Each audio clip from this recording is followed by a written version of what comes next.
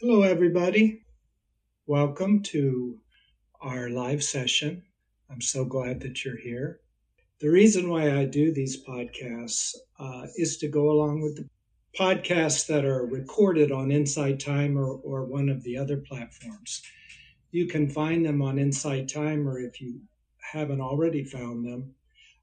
Just listed under my name, William Cooper.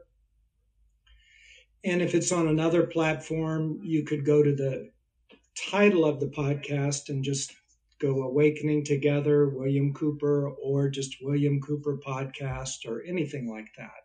And it's on all the other platforms.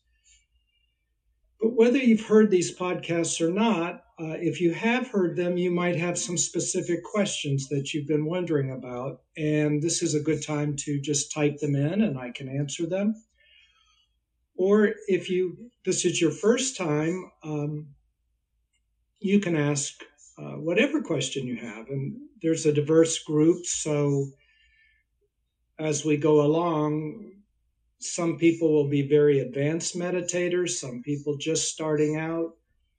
And so whatever you are, whatever your question will address part of the group anyway. And I think I always like to hear answers about anything when I listen into other people's sessions. So it does everybody a service when you ask a question. Well, you might be thinking about different questions to ask. I'll just talk a little while and we'll just talk as we go along. But if something comes up, you ask a question.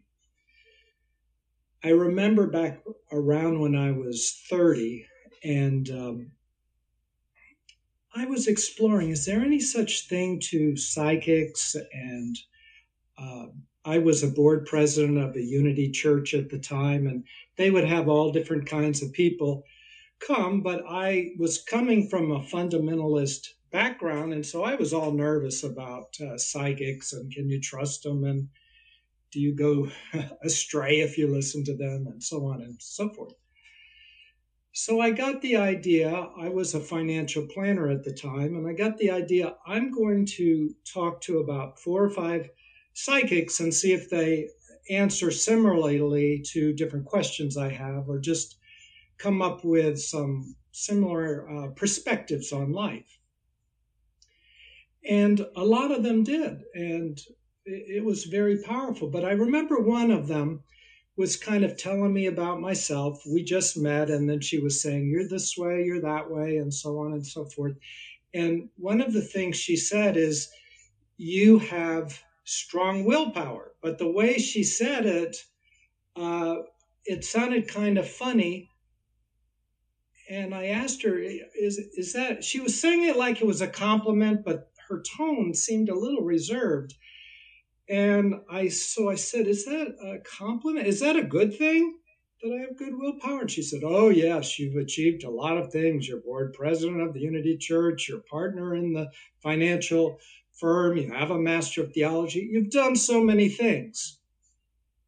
They won't amount to anything, but you've done a lot.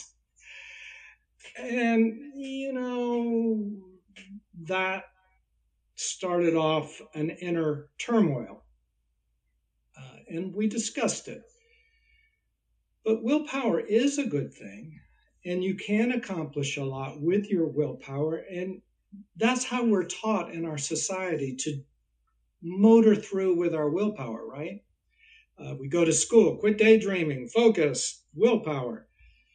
And I have accomplished a lot of things.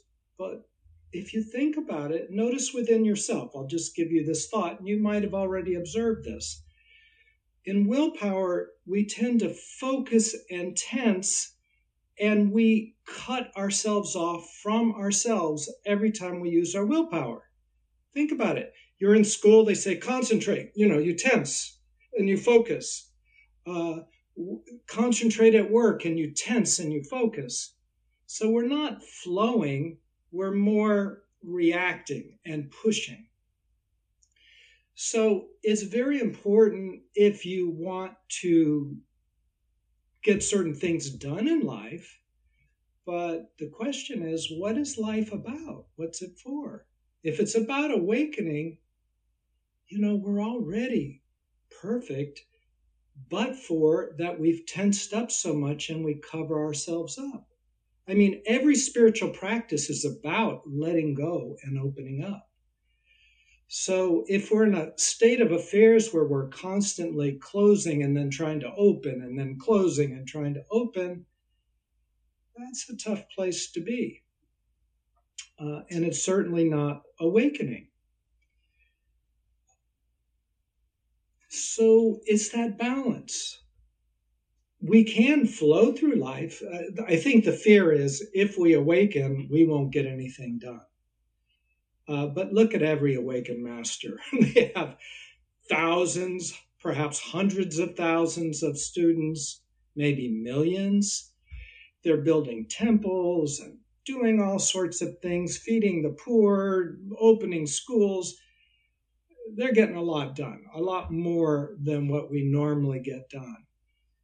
So opening and flowing is very, very powerful in our lives. And as I mentioned, every spiritual practice, whether it's mantras or meditation or chanting, it's all different ways of opening up, visualizing, guided meditations. But at the root of it all, what is going on? There's somewhere deep inside, we have thoughts that cut ourselves off from ourselves. If I don't get this done, I won't be successful. So I need to block everything out and go forward. And I can't relax until I get this thing done, which means I have to be closed until I get this thing done. And once it gets done, I think of 4 other things I have to get done. And it just goes on forever, right? But even underneath that thought is an emotion, which is a 3D thought, basically. It's where we store our energy and cut ourselves off from ourselves. And we don't let ourselves get away from our thoughts because our emotions hold us there. And if you sink down into the middle of that emotion, finally, and you let all that go, finally, you'll notice a tension, which is a strict block against yourself. It cuts you off from yourself. So there'll be a tension at the bottom of all that emotion. And there's these layers that you'll notice as you sink down and connect to yourself in meditation or any other practice. The trick is letting go to melt all these things. And that's what awakening is called. Awakening, we're not achieving anything. We're already perfect. Our energy is already perfect. Our aura is already radiant. Our aura is always there, and it's always very powerful, the radiant light.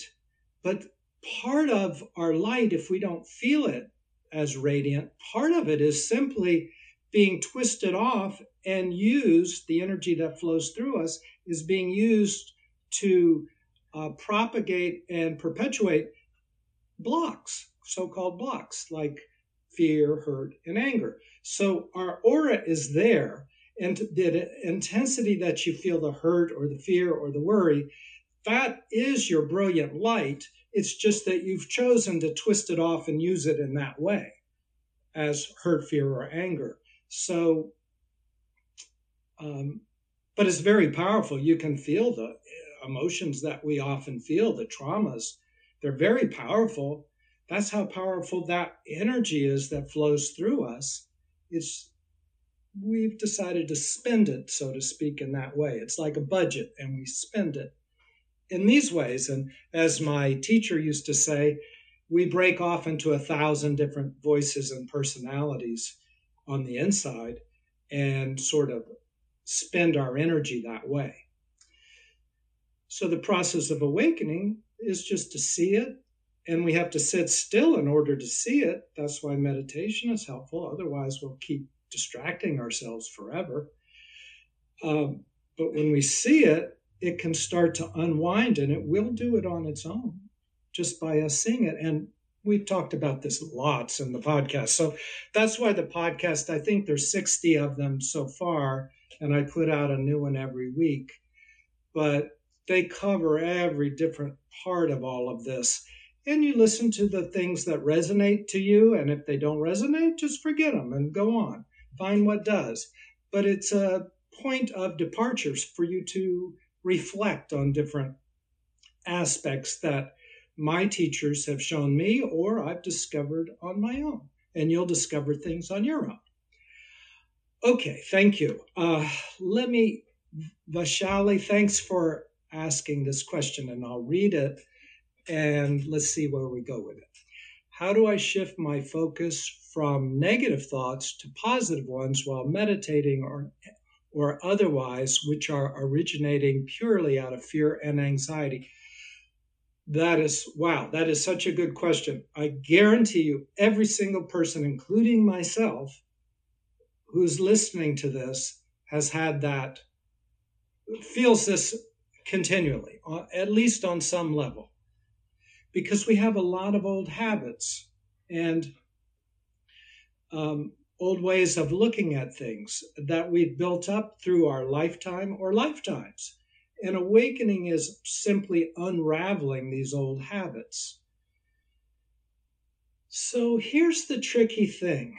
In awakening, there are many levels because we are made of many levels. We have our mental level, our emotional level, this tension level underneath. We have if you talk to gurus and they say, well, you've got a cosmic body and a karmic body and a energy body and so many different nutrient body and there's so many different bodies, a causal body. It goes on. So the best way I can answer this is the answer is going to shift around depending on where you are in your life. And it will change. The answer will change. I'm going to answer this question in a few different ways right now, but you'll discover others. And what I've discovered in myself is that some things that teachers of mine have talked about take me only so far. And then I have to look at myself and I discover things that even they wonder about. I've had teachers tell me, like, you're deeper on some levels than even I am. And it's true for you too. So you really want to listen to yourself. But let me just start the ball rolling from my perspective. How do I shift my focus from negative thoughts to positive ones while meditating or otherwise, which are originating purely out of fear or anxiety? Well, to the degree that we're separated from ourselves, we will have separation anxiety. So everybody has it who's not totally awakened. Everybody has it. We will feel abandoned by the universe. So we'll have hurt. Somebody will say something and we'll feel our feelings tremendously hurt. And or we'll have anger because we don't feel fulfilled because we're separated from our true self. That's the plight of the unawakened person, which to some degree, and we're all in various stages of it, we're experiencing, all of us. So let's just start in the beginning, in a sense. My friend Bob said that in order to progress, you need to get out of the pounding surf. You can't get batted around in the pounding surf. So I'll just start very simply. Depending on the person, if they are really in the throes of negativity, medication can help, or acupuncture can help, or massage can help, or jogging can help, or so many yoga. So these are so many first steps. Okay, that's a first step. And then the second step would be this brilliant, beautiful light that you are is pure joy, love, peace, and well-being. And to the degree that you don't feel it, you're blocking it out. And that's a litmus test for all of us. If we ever feel hurt, fear, anger, tension, stress, that means we're blocking ourselves out on some level. Maybe not completely, because we might feel a mixture of light and hurt and worry, but we're blocking ourselves out. How are we doing that? We've developed a mindset, which is, we'll call a personality, which is a collection of thoughts, emotions, and tensions. They all fit together as one unit, and habits, the actions that flow from those. And we've talked about these in other podcasts. So those that want to know more deeply, just start at podcast 1 and move yourself forward. And we cover all this quite thoroughly. But it's always good to review it, and a lot of people are new.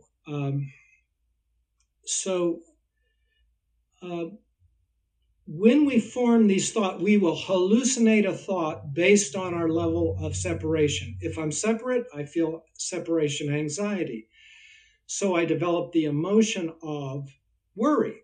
That's agitation. It's worry. I feel like things aren't right. I'm anxious. I'm cut off. That's because I'm separated from myself. That's the emotion. From that emotion, I'll develop a thought. I will hallucinate a thought. Why? What can make sense of this worry? Because I don't think it's simply that I'm cut off from myself, that I did this. No, I don't think it that way. I look around outside me and think, I might not get the right job, or the job that I have might not come through. I might not achieve the right things that I need to do for my boss or my girlfriend or my whoever.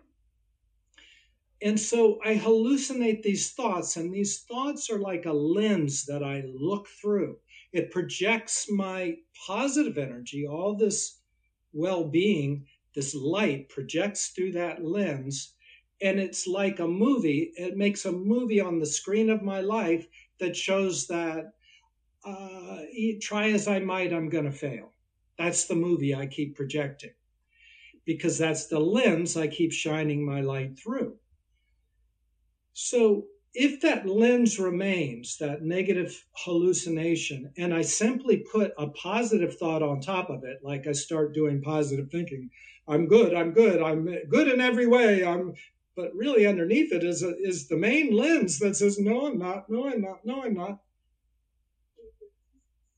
You're not going to get anywhere. Now you got two lenses. You got the negative one that's just really pounding, and you've got this kind of fake one on top of it that's trying to improve your attitude. Okay, it's better than nothing to put a fake one on top of it. At least it helps you get through the day. It's better than nothing. So it is a step forward. Let me say that. I don't want to completely disregard it. But you want to really ultimately deconstruct the one underneath it, the negative one. How do you do that? Well, when you meditate and you watch it, it will both unwind and throw off all the negative energy that has first made it, that it's made of. Now that'll feel very, it won't feel good. And your mind will spin and lots of thoughts will go on. And that's why people think, oh, I can't meditate. I'm no good at it. It's not peaceful. Meditation is not supposed to be peaceful, because it's deconstructing the unpeaceful stuff. So as that releases, it's very unpeaceful. Now, once the stuff is released, then it is peaceful. But meditation is very difficult at first, because we have all this built up stuff that's deconstructing. So that's how you deconstruct it.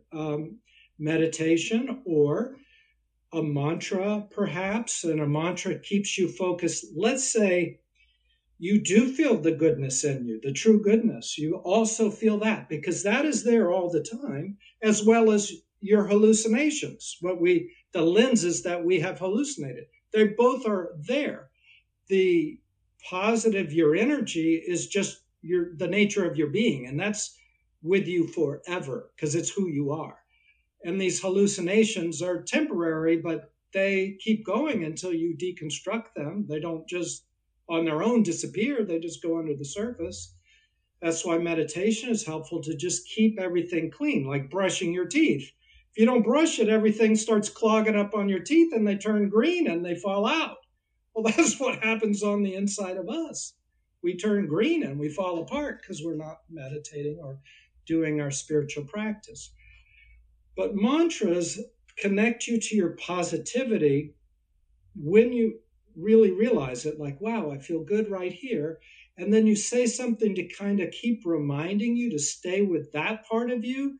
Like you might say, you might go Om Namah Shivaya if you feel connected to, if you feel one with Shiva.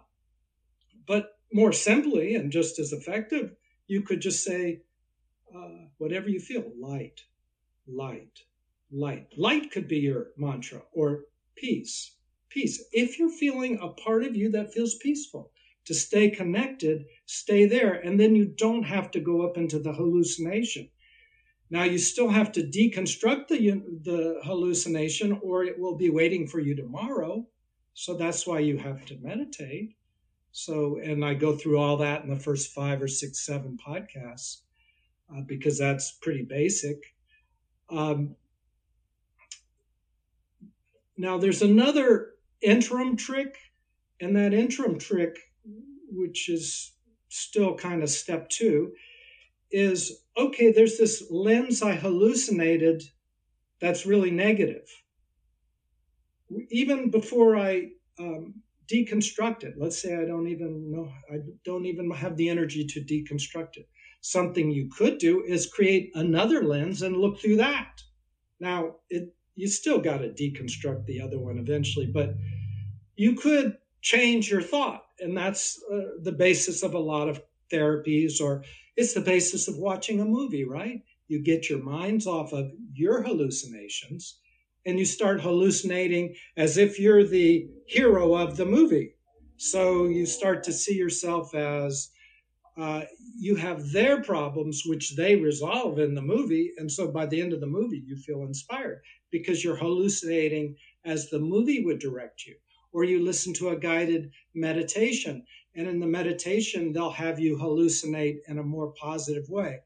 Imagine that you're floating on a river and you're letting all of your tensions go, and there's a little leaf, and you put all your problems on the leaf, and it floats down the river, and now they're gone. It's a hallucination. Your negativity will still be there after the guided meditation, but you get a break during that meditation. It's like medication, but no side effects. So that's very helpful. But ultimately, it's just a very simple thing. We sit down, and the reason we sit down, it's hard to distract ourselves, and we just watch the stuff that is going on automatically that we created in the past. It's thoughts just thinking themselves, emotions running, all these things happening. We just watch them. Now, when you watch them, that means you're not in them. As I often say, looking at a bottle of wine is quite different than drinking a bottle of wine. Looking at a hallucination or a thought is quite different than jumping into the middle of it and being in the 3D movie of this hologram that we're creating, called our so-called life that we've hallucinated. Everything starts becoming very still and very healing when we sit still and just watch what's happening. We don't get involved, but it will spend its energy. And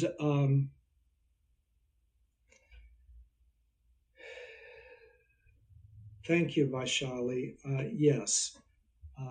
Deconstruct, I would listen to the first 5, 10 podcasts if you haven't already, and it will talk about deconstruction. It's just old. It took a lot of work to develop the hallucinations, so it takes a little sitting still to let them undevelop.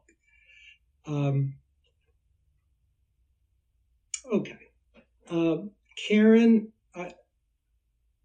you have asked this question. Can you say more about emotions being 3D thoughts holding our energy? Do you see this as an unconscious or a choice? And what about emotions that have no concrete or conscious thought? Yes. Great question, Karen. Again, everybody experiences this because we all experience thoughts and emotions, and thoughts and emotions are extremely helpful tools when used properly. Thoughts can be formed in a number of different ways, as well as so can emotions. And I think I alluded to it in my last answer, but I'll just say a few more words about it because you've really focused on a slightly different question. And that is emotion in our pristine state. When you're quiet, when you've sat still long enough and like a glass of silty water, all the silt sinks down and you're clear. The way you'll experience yourself is you'll experience a part of you that you can only experience through your intuition. And it's beyond this creation. It's empty. It's quiet. But it's like bursting with potential. So it doesn't necessarily feel empty, but because it's not created yet, you can't feel it with your five senses. You can't see it, you can't taste it, you can't touch it, feel it, so on and so forth. But you experience that. And when that comes into the world, it's a burst of light. You will experience tons of light. That's you. And as that slows down, you'll hear the sounds of the universe, deep and high pitches. Maybe you'll hear other pitches. Sometimes people think of ringing in the ears, but they're actually hearing the universe. These chants that monks do, the very deep ones, whoa, whoa, whoa, those are them imitating the sounds of the universe that you yourself will hear. I remember walking down the beach and I thought there were monks behind me and it was too strange. I whipped around and it was just I was hearing the sound of the universe, which I can hear all the time if I want to, and everybody can as we settle down. That, as it slows down, turns into joy, well-being, love, peace, all of those kind of things. And then as it slows down from there, it turns into atoms and electrons and then dogs and cats and trees and things like that. So that's who you are. That's who we all are. We're all that. So in its unobstructed form, it's just a brilliant, radiant light that comes out of you. But when we cut off that light and we hallucinate things, we block ourselves to create something in this world. We have to use the energy that comes through us, which is the energy of the world also, the energy of creation. That's the energy that we turn into objects. So we turn this light into emotions. That's why our radiance decreases the more emotions we create and just leave kind of as little chunks of stuff we've created, little objects like space junk floating around in our aura. Our aura decreases as we use our energy to make all these things. So that's the energy from which emotions come. Now, to do that, you could look at it in two ways. We could have been jolted as a child or in some other life through an experience and we cringed. We cut off ourselves in that one area with this cringing. And because we were cut off from ourselves, we got separation anxiety or fear or hurt or anger or all of those. And that became the emotion. And then we hallucinated a thought based on those emotions and that traumatic experience. And it could go the other way. We could hallucinate thoughts that get us so wound up that we then from those thoughts can create objects called emotions to go with the thoughts. Because if I just have a thought like, oh, I'm afraid, but I don't have the emotion to go with it, it's not very powerful. That's called taking a psychotropic drug and you get rid of your feelings. And so It's easy to discreate your thoughts because they're not 3D anymore, so they're not scary, so they're easy to work with. I can talk to you, and who cares about my thoughts? I'm more open because I don't have the 3D aspect. But if I retain that 3D aspect, it's freaking me out, and I don't even want to talk about it, don't even want to think about it. I want to repress it. So it can go both ways. I can create it through my thoughts and my perspectives, or it could be created through jolts and traumas and people talking to me or the society I'm living in or things like that. Does that make sense? I don't know if I answered your question. I hope I did. And so, Nita, yeah, I see you say I suffer with bad separation anxiety. That so many people do. I mean, that's standard for most of us, really. And it comes out in many different ways. It could come out as existential angst. It could come out as me just scared of everybody. It could come out as PTSD. It comes out in so many different ways. The antidote is your spiritual practice. Let me see if I can find something here because, yeah, maybe. Do I have it here? Not in that folder. But let's see, what is it? Joseph Campbell. I'm going to see if I can just remember his quote. He said, the task of man is to, the life task of man is to match his heartbeat with the heartbeat of nature. And what does that mean? It means that we are, well, I can't find my little sheets of paper that I had. But it means that, nature doesn't think, it flows. And back to what I started out with, nature doesn't work by willpower, it just flows. It's open. The whole universe flows through you. And it's very powerful. And when I'm open, I feel it. And that then reassures me because I love myself, which happens through meditation or therapy or whatever, because we're often in the habit of cutting ourselves off from ourselves. But as we notice that we are love itself, we love ourselves. And since the universe is us, we can take care of ourselves. We don't have to solve every little thing personally. The universe solves it for us. And that's where you get into movies like The Secret and this and that and the other. Sometimes, though, what they miss is that when we're not clear, part of us is shooting ourselves in the foot while the other part is projecting the positivity. And so, hey, do what you can with where you are. You will move forward. And as you move forward, just be aware. Let these negativities go. Let them dissolve.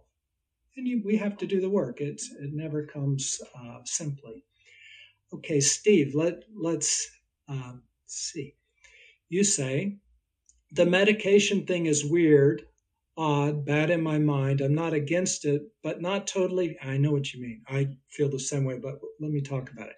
But not totally not for it. Just feels like a false, fake promise or something because it's synthetic and taken from the outside rather than fix you from the inside. Absolutely true. Absolutely true. That is my feeling. And yet, my friend Bob says, get out of the pounding surf first. Like if sometimes you just need a little relief to be able to move forward. I'm not suggesting that a person stick with medication for their whole life if they don't need to. I'm suggesting that they work with their spiritual practice, they meditate and so on and so forth. And I remember talking to Bob and another teacher about this like 20 years ago. And I remember Bob said, hey, you're not your body and mind, so who cares? Who cares if you watch a movie and it helps you open up? Who cares if a friend talks to you and it helps you open up. Who cares if you take a medication and it helps you open up? And it's not the final thing. I can't just do nothing and talk to a friend my whole life. I can't do nothing and watch 800 movies. I can't do, but it might help get me out of the pounding surf. I can't do nothing and just jog all the time to release tension just perpetually because I keep stressing myself out once I quit jogging. No, I want to discreate the problem and the block. So for some people, medication really, really helps. I think the fear is most of us think, oh, it's a crutch and the person's going to get addicted and it's a shortcut and then they'll just, and yeah, some people do that. Some people do that, but not you guys. You guys are on your spiritual path and you trust yourself. You might just say, hey, well, let me just trust myself. Let me try, if I need if nothing else is working, let me try this and see if it gets me out of the rain. And then from there, can I meditate? Can I do my spiritual practice? Can I do yoga? Maybe I can't get out of bed. I need something to just get out of bed, right? So we got to give ourselves a break. And there's only one thing, and that's the infinite. Where does medication come from? The infinite. It's all part of the infinite. From my perspective, there is no personal self. There is one. We use it. It's a tool, but really, there's not. So who's orchestrating all this? Is it me? No, I don't exist. It's like thoughts do not think. They're just lenses. It's like movies don't feel anything. A DVD doesn't feel anything, but yet it creates a movie on the screen. Our personalities create a movie of our life. They don't feel anything. Thoughts don't think, and emotions don't emote. So who's doing all this? It's the one that is you. You created the medication, and you have the sincerity to do it, to use it in a correct way. So trust yourself. But yes.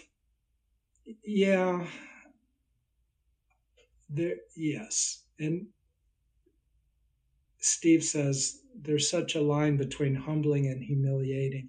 I know. Yeah, there is. It's tricky. I'll tell you a story. 20 years ago, probably, I talked to Bob. And the reason a friend of mine said, here's the thing. I went to India. I had a profound awakening experience. The energy that was coming through me was so powerful, it was knocking people down. I could see the future. It wasn't that I could see it. The future was me. Let's just say these experiences were so profound, and I talk about it in one of my podcasts.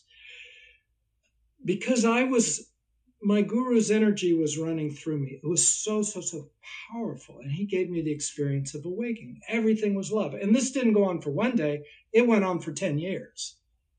Now he said, go out on your own. And I'm experiencing it progressively through my being, through my incarnation. But back then it was through him. And I didn't know any of this. I was new. I was just some guy that went to India and boom. It was crazy. That's a whole nother story. Everything you've imagined, it's true about India. Can be. India's everything. You can get caught up and see whatever you want. But if you're looking for this deep stuff, it's there. Up to you. But so I was one with everything. Everything was just radiating all around me and through me, and I was it. But yet I was so depressed. I couldn't understand it. How can I at the same time be the universe? And I don't mean just philosophically. I mean like I swallowed an atomic bomb. And people were healing and all sorts of things around me. And yet I was depressed a lot. and in despair and worry. So a friend of mine who knew me said, well, have you considered antidepressants? And I said, no way, because it's humiliating. And I was leading a big group. I didn't mean to. I started it, but so much of this guru's energy was coming through me. Suddenly there was 100 people paying to be around me. So I became a teacher just because of this, because of his energy. I just, as more and more people collected, they all looked at me like I knew what I was doing. So I started teaching. So I finally I talked to Bob and he said, no, you're not your body and mind. Try it. I did. Mixed results for me personally. After a year, I just stopped because I didn't want it to interfere with my awake. I was going back to India and I was seeing my guru again, and I didn't want it to get in the way. I don't know that it would have gotten in the way, really. But since it wasn't doing that well for me, or it was okay. You know what it felt like to me, the stuff I was taking? It felt like I experienced everything I was experiencing before. And I was experiencing it 100%, but I just didn't care. I mean, it came through me, and because I didn't get worried about being worried, I could just be worried, and then I could work on the worry. And that was helpful. So for that year, it probably really did help me. But I remember, so I had 100 people and they were asking me, somebody said, well, ask it, what do you do about depression? What can you, if somebody, I'm depressed, what can I do? And I said, well, you could use acupuncture, you could do this, yoga, this, that, and the other, meditate. And then, I couldn't control myself because just the infinite's flowing through. And I said, or you could take medication like I am. The room went just deadly silent. The lady doing the registration at the end said, maybe you don't want to bring that up. But I got so many people talking to me saying, I'm so glad you brought that up. But I was humbled. I was humiliated. But it was very opening.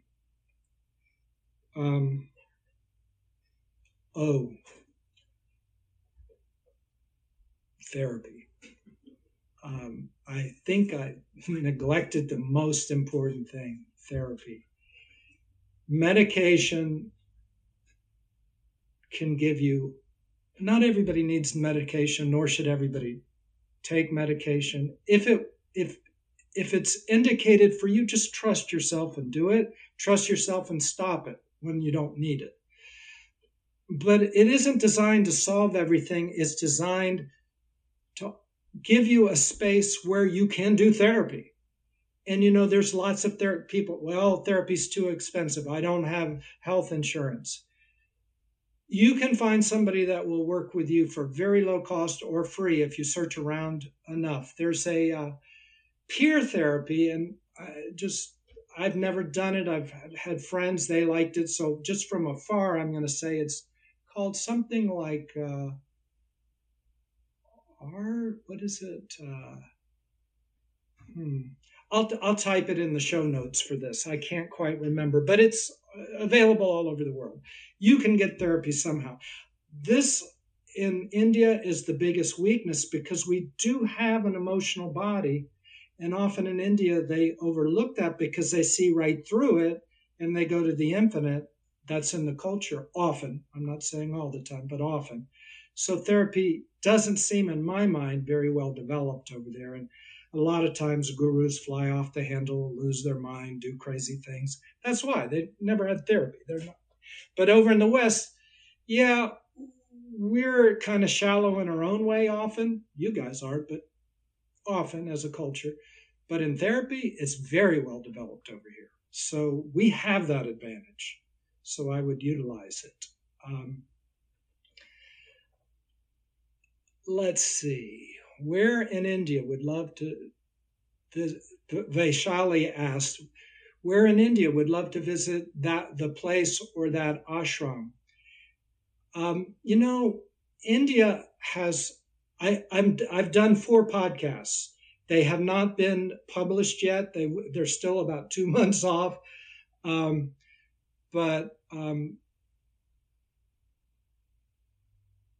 but they will be coming. I'm going to just give you a couple of hints right now. Not that I'm trying to hint around, and we can talk the next live one more in depth if you guys asked me this question a little earlier on.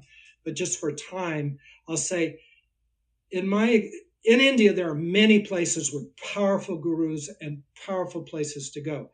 If I could only pick one, and this is me, other people have had experiences up in the north in the Himalayas around the Dalai Lama. There's a lot of Buddhists up there, obviously, and they speak very highly there. But for me, it's in the south, Tiruvannamalai in the state of Tamil Nadu. It's a small village, but it is so loaded with gurus. I mean, you trip over awakened people. They are everywhere. And all the travelers, I've traveled around India quite a bit, 13 times, an average of 3 months per time. And I'm planning on going this fall, I hope, or the winter, I hope. But I've never come across a place that has so many, so rich of gurus and even Western therapists and everything. And it's a little village, so you will get a lot in that little. I would go to the Ramana Ashram. On the website, it says you can stay there for free or by donation for 3 nights. Ask for 7 days or 10 days, and then they'll come back and say, well, how about 5 or 7? They really let you stay longer if you want. And I would read this book called In Search of a Secret India by Paul Brunton. Came out in the 1950s. And it gives a very powerful account of a newspaper reporter that looked all over India. And it's like my experience. It's the good, the bad, the indifferent. And he says what he finds. And he ends up in Tiruvannamalai. But I would go with Tiruvannamalai. There's a real powerful ashram in Pondicherry, also down south. It was a French protectorate, very beautiful. Sri Aurobindo. I would go to his, but that's very powerful. Sit by the tomb. It's very powerful, unbelievably powerful. But really, Tiruvannamalai would be where I would go. You can Google it. Tiruvannamalai. This will be recorded, so you can listen to it next week if you want. It'll probably come out Wednesday. Yes, that is a great book. A search. What is it? A Search for a Secret India is by Paul Brunton.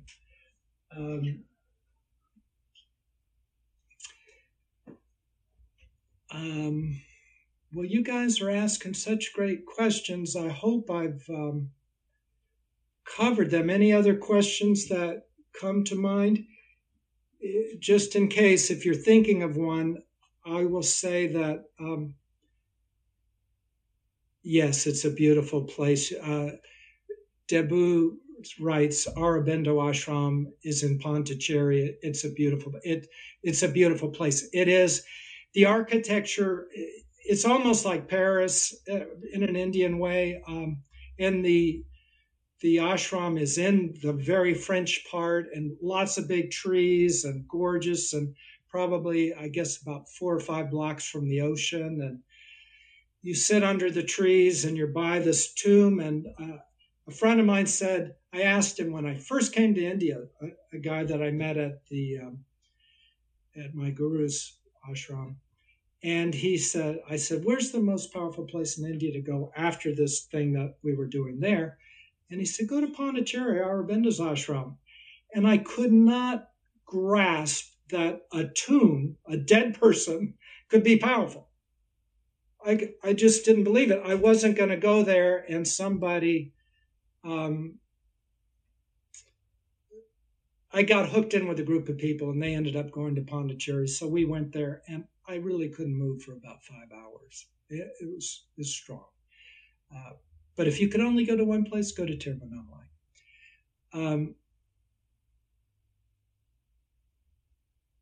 And Steve asks a good question. What is resentment? I mean, what's my part in that? Thank you, Steve. Again, Everybody here experiences resentment. We all have. Here's the tricky part.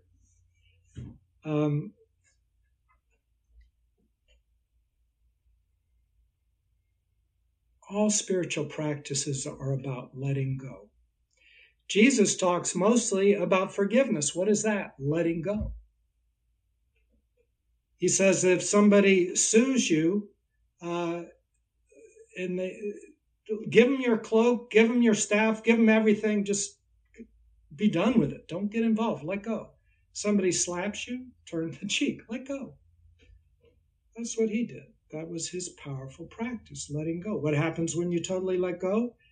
The Father and I are one. He told everybody, the Father and I are one. It's what all great saints say. Now, he got killed because you're not really supposed to say it. So Yogananda said it's better to say God has become me, because if you say I'm God, that's maybe it ends up the same thing, but that gets you killed. Say it the other way and maybe all right.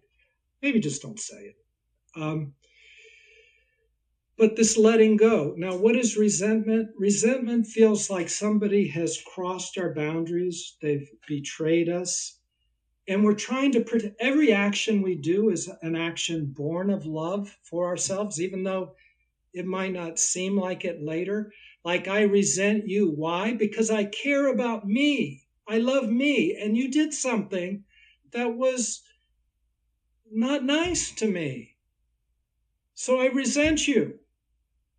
So that's my way of loving myself. But now I've created this object of resentment. I've created the separation, because if I didn't separate, here's what would happen. I would just feel perpetually, I'm love, I'm well-being. For any Christians out there, it's the fruits of the Spirit. I think it's Galatians 3:23 or 4:23, something like that. The fruits of the Spirit, these are the qualities of your beings. And that's what you'd feel all the time. That's what you'd feel all the time if you were awake, or if Jesus was awake. You are awake, but you cover it up.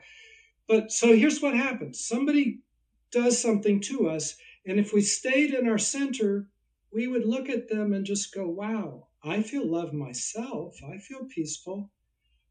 I'm concerned about this person because they've done a very bad, nasty thing. What's wrong? Are they okay? What can I do to help? So I wouldn't get resentment if I was connected to myself. Where I make a mistake is when they do something, I cut off from myself. I don't trust myself that I'm okay anyway. It's their problem. And then I kind of make a tension, and then I create an emotion, which is a boundary. I tense up, and then I think about how bad you are. And that's called resentment. And I keep it forever because it's like my permanent boundary against you. Now, Jesus said, don't do that. Let it go. How do you do that? You meditate, you discreate it, or you do some other spiritual practice.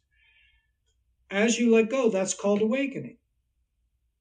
But all human beings don't know how to do this. None of us do. Jesus, like I said, he got killed. No, people didn't go, oh, wow, that's a great idea. We love you. Why don't you be our teacher? They just said, no, we've had enough. We are going to kill you. We don't want to do that. We don't want to do this forgiveness thing. So I've done a podcast on all these things are very logical questions. And through the 60 podcasts, replacing one every week, doing a new one every week, we cover these things because they are such good questions. But our part in resentment is that we're the ones that disconnect from ourselves. We're the ones that quit trusting ourselves that I'm okay anyway. And it's at a very basic, fundamental soul level. We cut ourselves off. So it's not like I cut myself off, I feel resentful. Now let me think about a philosophy. Yeah, I read the Bible and it sounds like a good idea. I forgive you. But deep inside, I'm all tense and feel terrible. That's because I haven't discreated and reversed the cutoff that I did long ago. You have to get way deep. How do you do that? You sit still, called meditation, and it will come up. Or if you don't do that, life feels the resonance that's going on inside of you, and it feels the discord, and that's an energy. And you create a situation that will bring something to you to help you realize how resentful you are. A friend will say something and you'll go, oh, I resent you too. Well, guess what? Now you can see that you're resentful. So they're giving you a gift in that sense. You created that response, as odd as that sounds. On another level, you did not. On another level, they did it. But on an ultimate level, it serves you. And I've got to trust that you know what you're doing, and you are the universe. So you orchestrated it on a deeper level. Okay. Thank you so much. I've really enjoyed meeting and talking with you all. We're going to have another live session like this on the 9th of July. We'll get through the 4th of July and do it on the 9th, which is a Saturday, same time at 10:30 a.m. Eastern Standard Time. So you're all invited. Anybody's invited, whether you've listened to the podcast or not. But it's designed to put all this stuff together for the title of the podcast is Awakening Together. And that's really what we are doing. In real life, really are doing. It's not a philosophy. It's a day-by-day opening. And that's what these things are to support. Your opening, your awakening. And it's going to happen anyway. That's the way the universe works. You're going to awaken. And to the degree that we're separate, that can be enjoyed in its own way. And we could even talk about that some other time. Okay, all is well. Thank you. I've really enjoyed it. Hello, this is William Cooper. If you enjoyed this podcast, please consider following me and sending somebody a link so they can enjoy it too. Thanks so much.